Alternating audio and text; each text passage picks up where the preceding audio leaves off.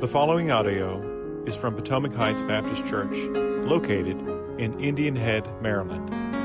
More information about Potomac Heights Baptist Church is available at www.phbc.com. Potomac Heights Baptist Church exists to glorify God and to make Christ known to the ends of the world by helping one another become more like Jesus. It is our hope that you will prayerfully listen to this sermon audio.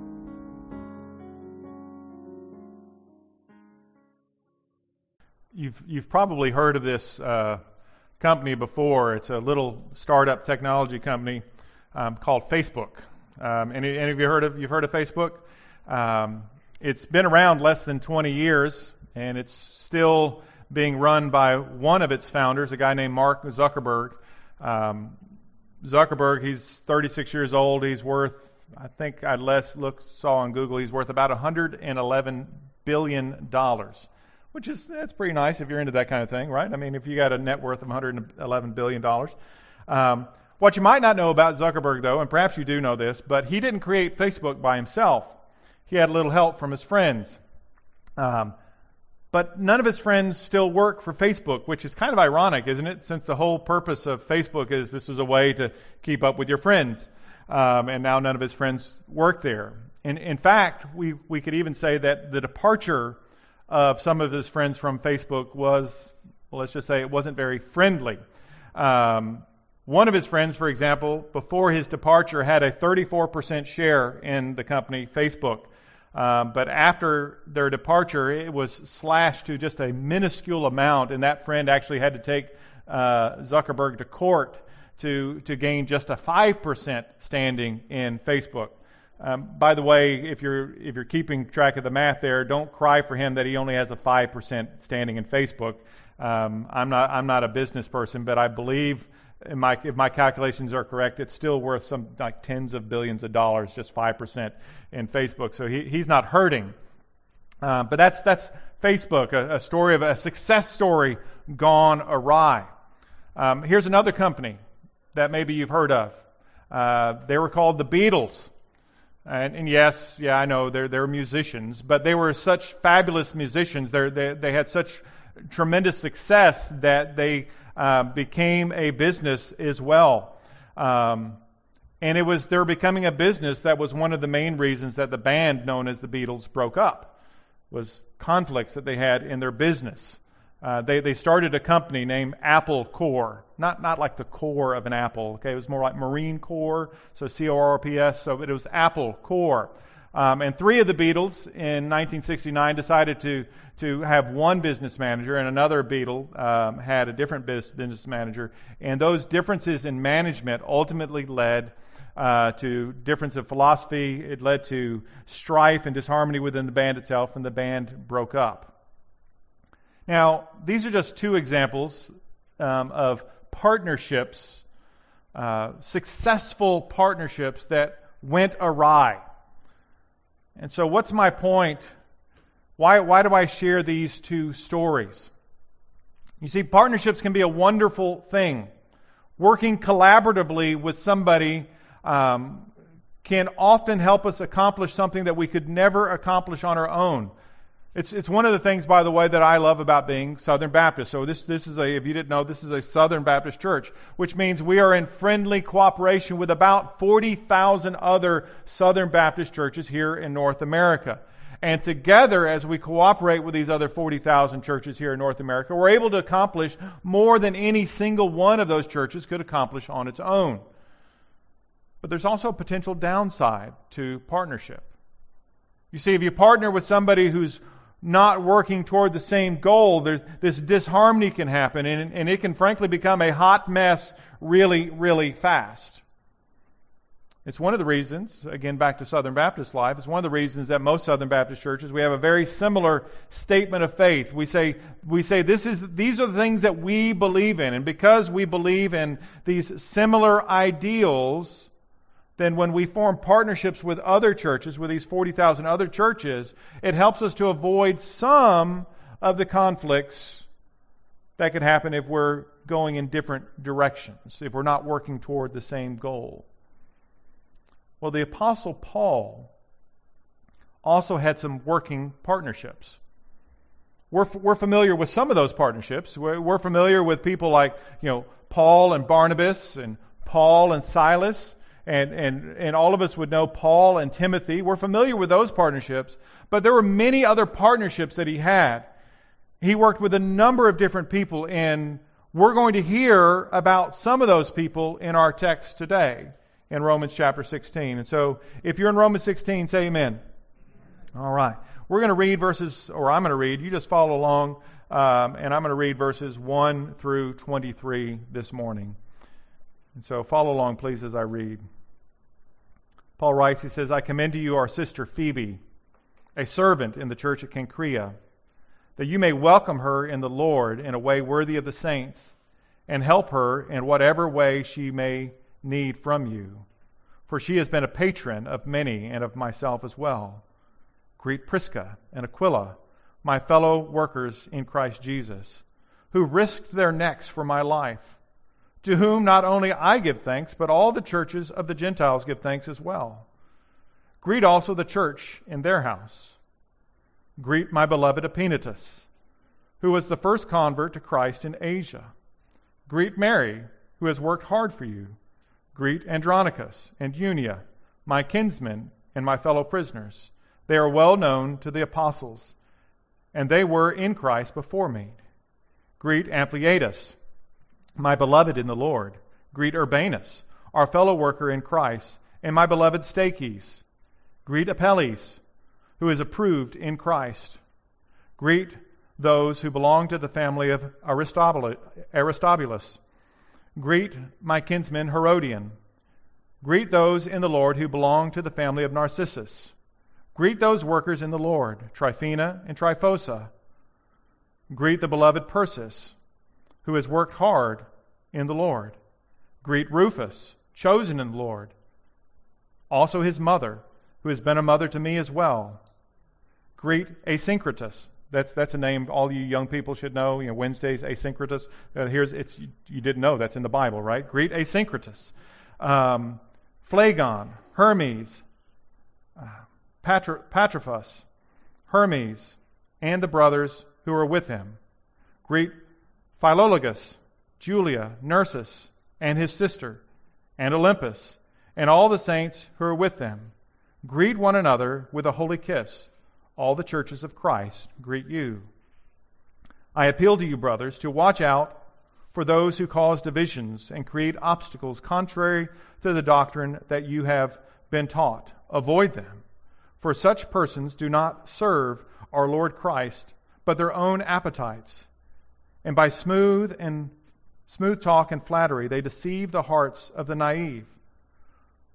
For your obedience is known to all, so that I rejoice over you. But I want you to be wise as to what is good and innocent as to what is evil. The God of peace will soon crush Satan under your feet. The grace of our Lord Jesus Christ be with you. Timothy, my fellow worker, greets you, as do Lucius, Jason, and Sosipater, my kinsmen. I, Tertius, who wrote this letter, greet you in the Lord. Gaius, who is host to me, and the whole church greet you. Erastus, the city treasurer, and our brother Quartus greet you. This is the word of the Lord. Father in heaven, thank you for this time. Thank you for your word. And Lord, we pray that you would use this time now to mold us, to shape us ever more into the image of Christ. We pray in his name. Amen. So just a real quick comment about one of those last names there at the end when he says, I, Tertius, who wrote this letter, greet you in the Lord. You might thought, well, I thought you've been saying Paul wrote this letter all along. Tertius would have been what's called an amanuensis, or a secretary, and so Paul would have dictated while Tertius would have taken the letter down by dictation. So Tertius is actually the one whose hand, if you will, went pen to paper, but the letter is from Paul. So just an aside right there. I've titled this morning's messages, We Don't Do It Alone. We don't do it alone. And for those of you who are note takers, here's our central idea for today, is that as we consider gospel partnerships, we need to be both generous and discerning. as we consider gospel partnerships, we need to be both generous and discerning. I have 2 points from our text this morning. First, I want to talk about the generosity of gospel partnerships, and then secondly, I want to talk about discernment in forming gospel partnerships. Okay?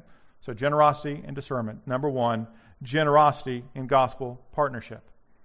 I don't know if you've ever been part of a small group Bible study and you get called on to read the text, and then to your horror you realize that the text is full of names that you don't know how to pronounce. That happened in our Sunday school class this morning. It's happening again right here. This is one of those passages you hope somebody doesn't call on you to read aloud. There are no fewer than 35 individual names that are mentioned, people by name that Paul mentions, which is interesting because Paul at this point he's never actually visited the church in Rome. Okay, so he hasn't actually been there. Now he knows some of these people personally, but he hasn't actually been there. 35 individuals, though, that he's naming by name. And scores of others, by the way, by association with the house church that they attend. Now, we're not going to have time this morning to look, if you will, at every individual, but let's take a look at some of those individuals, some of these 35 names this morning. In verse 1, Paul commends to us our sister Phoebe. He has a lot to say about Phoebe. In fact, he says more about Phoebe than he says about anybody else on the rest of the list. But let's start out with this. He calls Phoebe a servant in the in the church at Cenchrea. So first question is, where is Cenchrea? And unless you're a geography whiz, you probably never heard of Cenchrea. But Cenchrea is located right next to Corinth in southern Greece. So right there's a small peninsula, and Corinth is on one side of that peninsula, and Cenchrea is on the other side of that peninsula. And since it's widely understood that when Paul was dictating this letter to Tertius to send to the church in Rome, Paul was actually staying in Corinth while he was doing that. It's a fairly safe assumption for us to say that Phoebe is likely the person who is actually hand-delivering the letter. She's the one that's taking it. I mean, there's no post office service back in this day. And so if you're going to send a letter, you send it by an individual. And so Phoebe is the one who's hand delivering this letter from Paul to the church in Rome. Now, it's sometimes argued that women need to escape, if you will, the restrictions that are imposed upon them in Christianity. Some people look at Christianity and they think Christianity is this patriarchal religion and that it's inherently oppressive to women. But beloved, I want you to know that nothing could be further from the truth. Women play a prominent role in Christianity, and they always have. Women, let's just rehearse, women were the first ones, the first of all the disciples to see and witness the resurrected Lord Jesus. We learn according to Acts chapter 8 that women were the ones who financed at least part of, if not entirely, the ministry of Jesus himself. And Paul, when he's talking about Phoebe here in Romans chapter 16 in verse 2 of our text, he calls her a patron of many and of myself as well. And so a patron is somebody who is a financial backer. And so Phoebe is the one who financed Paul's ministry, and not only Paul's ministry, but the ministry of others as well. And so, no, beloved, women don't need to escape the restrictions of Christianity. Women are honored and revered by those who read their Bibles well. But, you might argue, if that's true, if what you're saying is true, why are certain roles in the church restricted to men only? And that's a great question. Because the Bible does indeed clearly restrict the role of elder to men who are biblically qualified for that office. And so, if you will, not even all men are qualified to serve as elders. Only certain men are qualified to serve as elders. But in my estimation, eldership is the only role in the church in which women are forbidden from serving. Look with me again at our text. This is super important. I want you to see this. Again in verse 1, notice this. Paul calls Phoebe a servant in the church at Cenchrea. Some of you will have a little footnote there. My Bible has a little footnote by servant, and you'll notice that if you follow that word, that footnote to the bottom. And by the way, some of you won't even have a footnote there. You'll just have it'll go straight to the word, and it'll be spelled out directly, deacon. That Phoebe is serving as a deacon in the church in Cenchrea.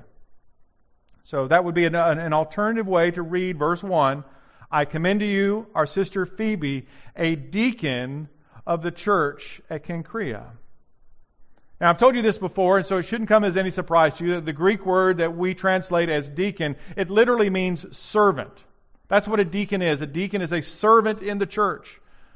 And so this raises an interesting question for us. Is Paul talking about Phoebe here in verse 1? Is he talking about her as somebody who actually holds the church office of deacon? Or is he saying that Phoebe is simply somebody who serves the church? Now, I think there are two pieces of information here in Romans 16, two pieces of information that argue strongly for the fact that Paul is saying that Phoebe occupies the church office of a deacon. And here are those two pieces of information. First, the Greek language is a gendered language. That means some words are masculine, other words are feminine, other words are neuter. And because words have a gender in the Greek language, the adjectives then that modify those words, they carry the same gender as the word it's modifying. All right? Now, English doesn't work this way. But if you've ever studied German or French, I think Spanish is gendered as well. So Spanish is a gendered language. You know what I'm talking about. You know about words having different languages. And any number, by the way, of different languages work this way. English doesn't. But Phoebe is a woman. It's a woman's name, clearly a woman's name. There's no question about that. And so we would expect, because it's a gendered language, we would expect that if Paul were describing Phoebe simply as a servant, like she's just somebody who serves, we would expect that Paul would use the feminine form of the word for servant. That would make sense. Grammatically, that's what Paul would do. But the word we have here translated in verse 1 as servant or deacon is actually a masculine word, not a feminine word, which is strange. You look at it and say, well, that doesn't make sense. And well, in my estimation, so why would that be? Why is Paul doing that? It's because Paul's not talking about Phoebe as a servant per se. Or he's not talking about her merely as a servant, but he's using the same word that he uses elsewhere to describe the office of deacon. Namely, every time the office of deacon is being used, it's always described in the masculine form of the word. And so if we were talking about her simply as somebody who serves the church, we would expect the feminine form of the word, but he doesn't use that. He uses the masculine form. So this is the first piece of critical information. But second, and just as important, Paul mentions here that she is a deacon or a servant. And by the way, as I'm saying this, please understand there are some people who disagree with this interpretation, okay? It doesn't mean we're not brothers and sisters in Christ. Some of you might even be going, oh, I've never heard this before. And so it doesn't mean we're not brothers and sisters in Christ. It just means we have a disagreement over how this is to be translated, okay? But this is a second piece of information. Paul mentions that she's a deacon or servant in the church of Cenchrea. In other words, he's not just saying that she serves the church kind of generically, but she's serving a specific church in a specific way. And so if Paul were merely commending her here for her service to the church, frankly, we wouldn't expect for Paul to note that her service was in a specific church. So for example, let me share another example of how Paul uses this language. In 1 Timothy chapter 5, when Paul commends to us elders who rule well, he says they are to be considered worthy of double honor. He doesn't say elders who rule well in this congregation or that congregation. He just says elders in general. He leaves their service generic. And so the fact that Paul is actually going out of his way to specifically mention that her service is in the church at Cenchrea, it tips his hand that he's probably talking more than just about service in the generic sense. And so I believe Phoebe is serving in the New Testament office of deacon in the church of Cenchrea. And so this is one of the individuals that Paul is in partnership. And to unpack all of that, by the way, this whole deacon thing, it would take longer than we have this morning, and it would take us away from the main focus of our text. And so this is not the main focus of the text, but I want you to know lots of questions come around about who is this Phoebe and what was her role. So I wanted to take a moment to address that with you. Let's skip Phoebe right now. Let's move on to two others. In verse 3, he mentions Prisca and Aquila.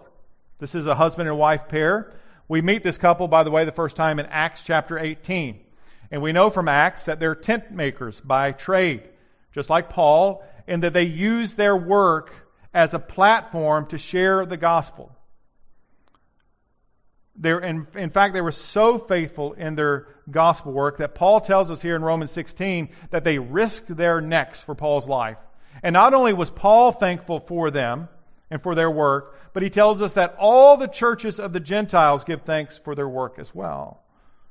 Beloved, these are the type of people with whom we want to enter into gospel partnerships. We want to join hands with people like Phoebe. We want to join hands with people like Prisca and Aquila. This is why, by the way, I occasionally introduce you people like Savannah Miller. You might remember Savannah. We had a Zoom interview with her back on Palm Sunday. If you missed that, you can go back and watch it on one of our recordings. But she's the kind of person that we want to enter into a gospel partnership with. By the way, I emailed with her this week, just a little update on Savannah. She's in training in Richmond. She's doing well. She's very excited about how the Lord's preparing her for work. She's for those of you who don't remember Savannah, she's going to serve as a missionary in Europe. And so very excited about that. And then there are people like Van and Jackie. Some of you know Jackie. Some of you know both Van and Jackie, but Jackie's actually been here to our church and she's spoken at a women's event. And we work with them in Germany. And then there's Keith and Angela. And again, some of you know they've both been here. Keith has actually preached here on a Sunday morning, and we have regularly worked with them in Southern Asia. So these are partnerships that we have. You might be thinking, "Oh, Pastor, you're talking about missionaries that are going to other parts of the world, and is that really the only kind of partnership we can have?" No, that's not the only kind of gospel partnership we can have. Brian mentioned just a moment ago that we have a partnership with the Bruce Outreach Center, and they serve right here in Maryland, in the western part of Maryland, and we're partnering again with this summer. If you want to go on that, you talk to Brian after the service. He would love to have he would so appreciate your interest in that partnership that we have with them. And we partner with people right here in Charles County. Some of the Catherine Foundation, we partner with them. And so we want to be, my point here is we want to be, just as Paul was generous, 35 different people, he was generous in his partnership. We want to be generous as well in our gospel partnerships with others. Of those 35 names that Paul mentions in this chapter, there are some of the names are Greek names. Some of them are Latin names. Some of them are Hebrew names. Some of them are women's names. Some of them are men's names. Paul has this generous partnership. He didn't let ethnic differences halt his partnership. He didn't let gender differences halt his partnership. And Paul deeply cares about these individuals. In verse 5, he describes Epaenetus as beloved. Likewise, in verse 8, he describes Ampliatus as beloved, and Stachys in verse 9 as beloved, and Persis in verse 12 as beloved.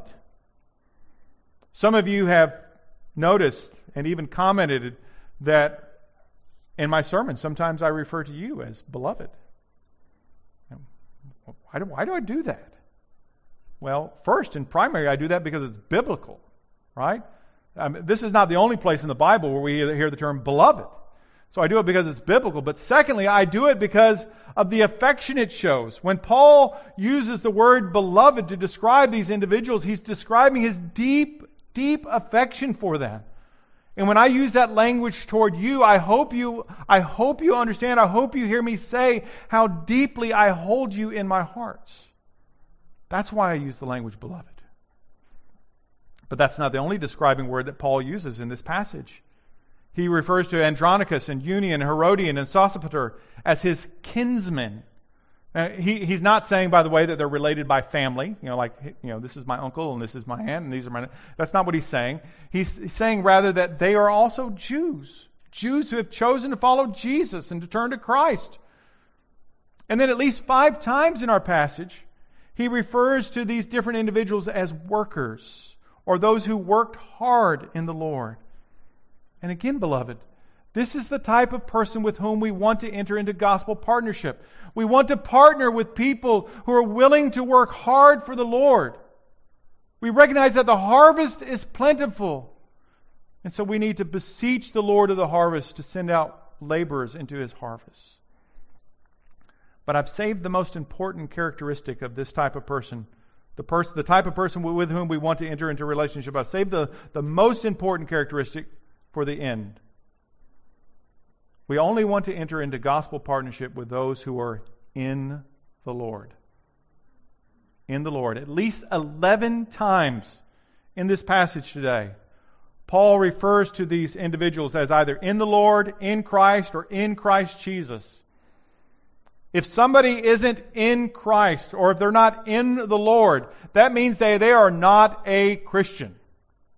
And if they're not a Christian, then we cannot have a gospel partnership with them. It's just meaningless. You can't have a gospel partnership with somebody who doesn't believe the gospel. Now, we may see eye to eye with them on some issues. For example, there are non-Christians who share our concern for racial strife in our land, and praise God for His common grace on that. But understand this, beloved, that which animates our concern for that issue, for racial strife, is not the same thing that animates the non-Christian about that issue. You see, for the Christian, racial strife is a gospel issue. It's an image of God issue. But the non-Christian doesn't believe the gospel. The non-Christian doesn't have an understanding of the image of God as we do. And so while that issue may strike a chord in both of us, it does so for profoundly different reasons. And so we may be able to work with that individual in some ways, but we're never able to have a gospel partnership with somebody who isn't in the Lord. So we need to be generous in our gospel partnership so long as it's in the Lord. That's point number 1. Point number 2 is we need to find discernment in gospel partnerships, or we need to practice, I should say, discernment in gospel partnerships. Verses 1 through 16 and 21 through 23, again, Paul mentions 35 individuals by name, and without exception, every one of those individuals in those 2 sections, Paul has a gospel partnership with them. But in verses 17 through 20, Paul doesn't mention anyone by name, other than the Lord Jesus Christ and Satan, who he says we will crush under our feet. He doesn't mention a single human being by name in verses 17 through 20. Now, we know that Paul, he's not opposed to calling people out by name when necessary. He does so in 1 Timothy. He calls out Hymenaeus and Alexander for their blasphemy. But here in Romans 16, he doesn't scold a single individual by name. And perhaps the reason he doesn't do that is because he's more interested in sharing with us the basic type of people with whom we don't want to have a gospel partnership. And so in these verses, he tells us to watch out. See that in verse 17? He tells us to watch out for certain types of people. So what type of people are we to watch out for? First, in verse 17, we're to watch out for those who cause divisions. Beloved, unity in the body of Christ is very important. And so when you run into somebody who is causing divisions, we need to watch out for that type of individual. And not only do we need to watch out for that individual, Paul actually commands us there at the end of verse 17. He says we need to avoid them altogether. Because not only are these individuals causing divisions, they're also, notice this still in verse 17, they're creating obstacles that are contrary to the doctrine that's being taught.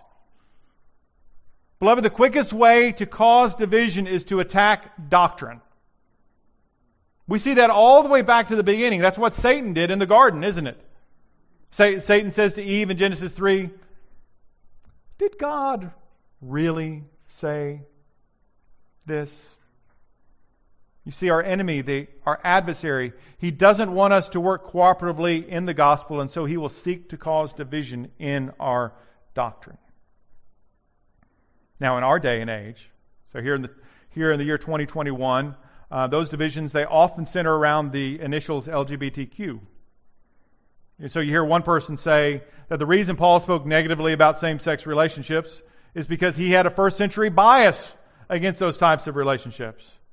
But now that we're so much more enlightened, now we know better than Paul knew, Paul was just a product of his time. Or so the argument goes. But beloved, that doesn't take into consideration the fact that Paul was inspired by the Holy Spirit to write what he wrote. And surely we wouldn't argue that the Holy Spirit is just a product of the time, right? We wouldn't do that. Of course not. We'd never say that. The reason there are those who cause division and create obstacles is, it's right here in our text, look with me at verse 18, is because such persons do not serve our Lord Christ, but their own appetites. And by smooth talk and flattery, they deceive the hearts of the naive.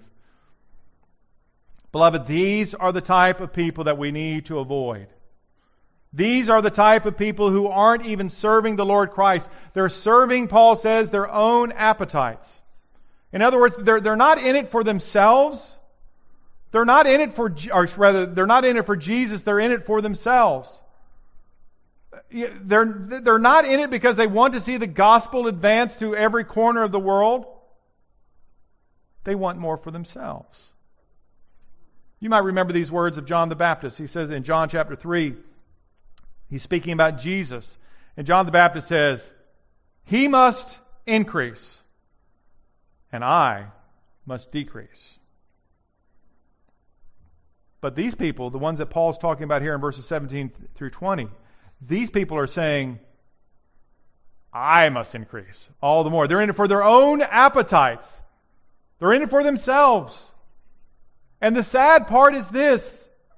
These individuals are often such smooth talkers that they're able to deceive, notice this in the text, even the hearts of the naive. Beloved, don't be naive. Paul tells us in 2 Timothy chapter 4, he says, "For the time is coming when people will not endure sound teaching, but having itching ears, they will accumulate for themselves teachers to suit their own passions, and will turn away from listening to the truth and wander off into myths." Beloved, don't be naive. Hold fast to sound doctrine. But look with me at verse 19. Paul, in verse 19, he's convinced that the obedience of his readers is well known to all, and he rejoices in that. But nevertheless, he says this, and by way of inspiration, he's telling them this, and by way of inspiration, he's telling us this. He says that we need to be wise about what is good, and we need to be innocent about what is evil. Now think about that phrase for just a moment. What's another way of saying that we need to be wise about what's good and innocent about what's evil? Discernment. That's another way of saying it. Paul's arguing here that we need to have discernment. We need to be able to discern what is good, and we need to be able to discern what is evil. And so we need to be able to discern when it comes to gospel partnerships. And so we don't just enter a gospel partnership because another warm body shows interest. We need to be discerning in that. We need to ask questions. Are these people in the Lord? Do these people cause divisions? Are these people in it for themselves, for their own appetite? Or are they working hard so that the gospel can be brought to the ends of the earth? You know, I wonder if Mark Zuckerberg and his friends, if they had a chance to start Facebook over again, would they do anything different? Would they show more discernment? Or the Beatles? You know, if we could get in a time frame and go back to the Beatles, to the British invasion, what warning signs might they look for? You see, partnership is a good thing. It's an undeniably good thing. We were not meant to be alone. And so we should be generous as we seek out gospel partnerships. But at the same time, we need to be discerning in that as well. Let's pray together. Father in heaven, Lord, I thank you for your grace and your mercy. I thank you, Father, that you would just strengthen us and encourage us. Lord, that we would recognize that we've been entrusted with the most important message that's ever been entrusted to mankind. We have been entrusted with the message of reconciliation. We've been entrusted with a message of the gospel by which men and women, boys and girls can be saved from their sin and restored into a relationship with you. And so as we seek to bring that message to others, as we seek partners to join with us in that message, Lord, help us to be discerning, to know the right people with whom we would enter into partnership.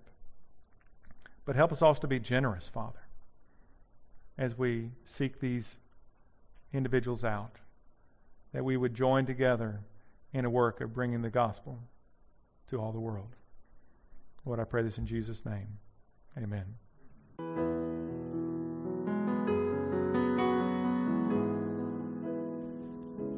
Thank you for taking time to listen to this sermon audio from Potomac Heights Baptist Church. Please feel free to make copies of this audio to give to others, but please do not charge for those copies or alter their content in any way without express written permission from Potomac Heights Baptist Church.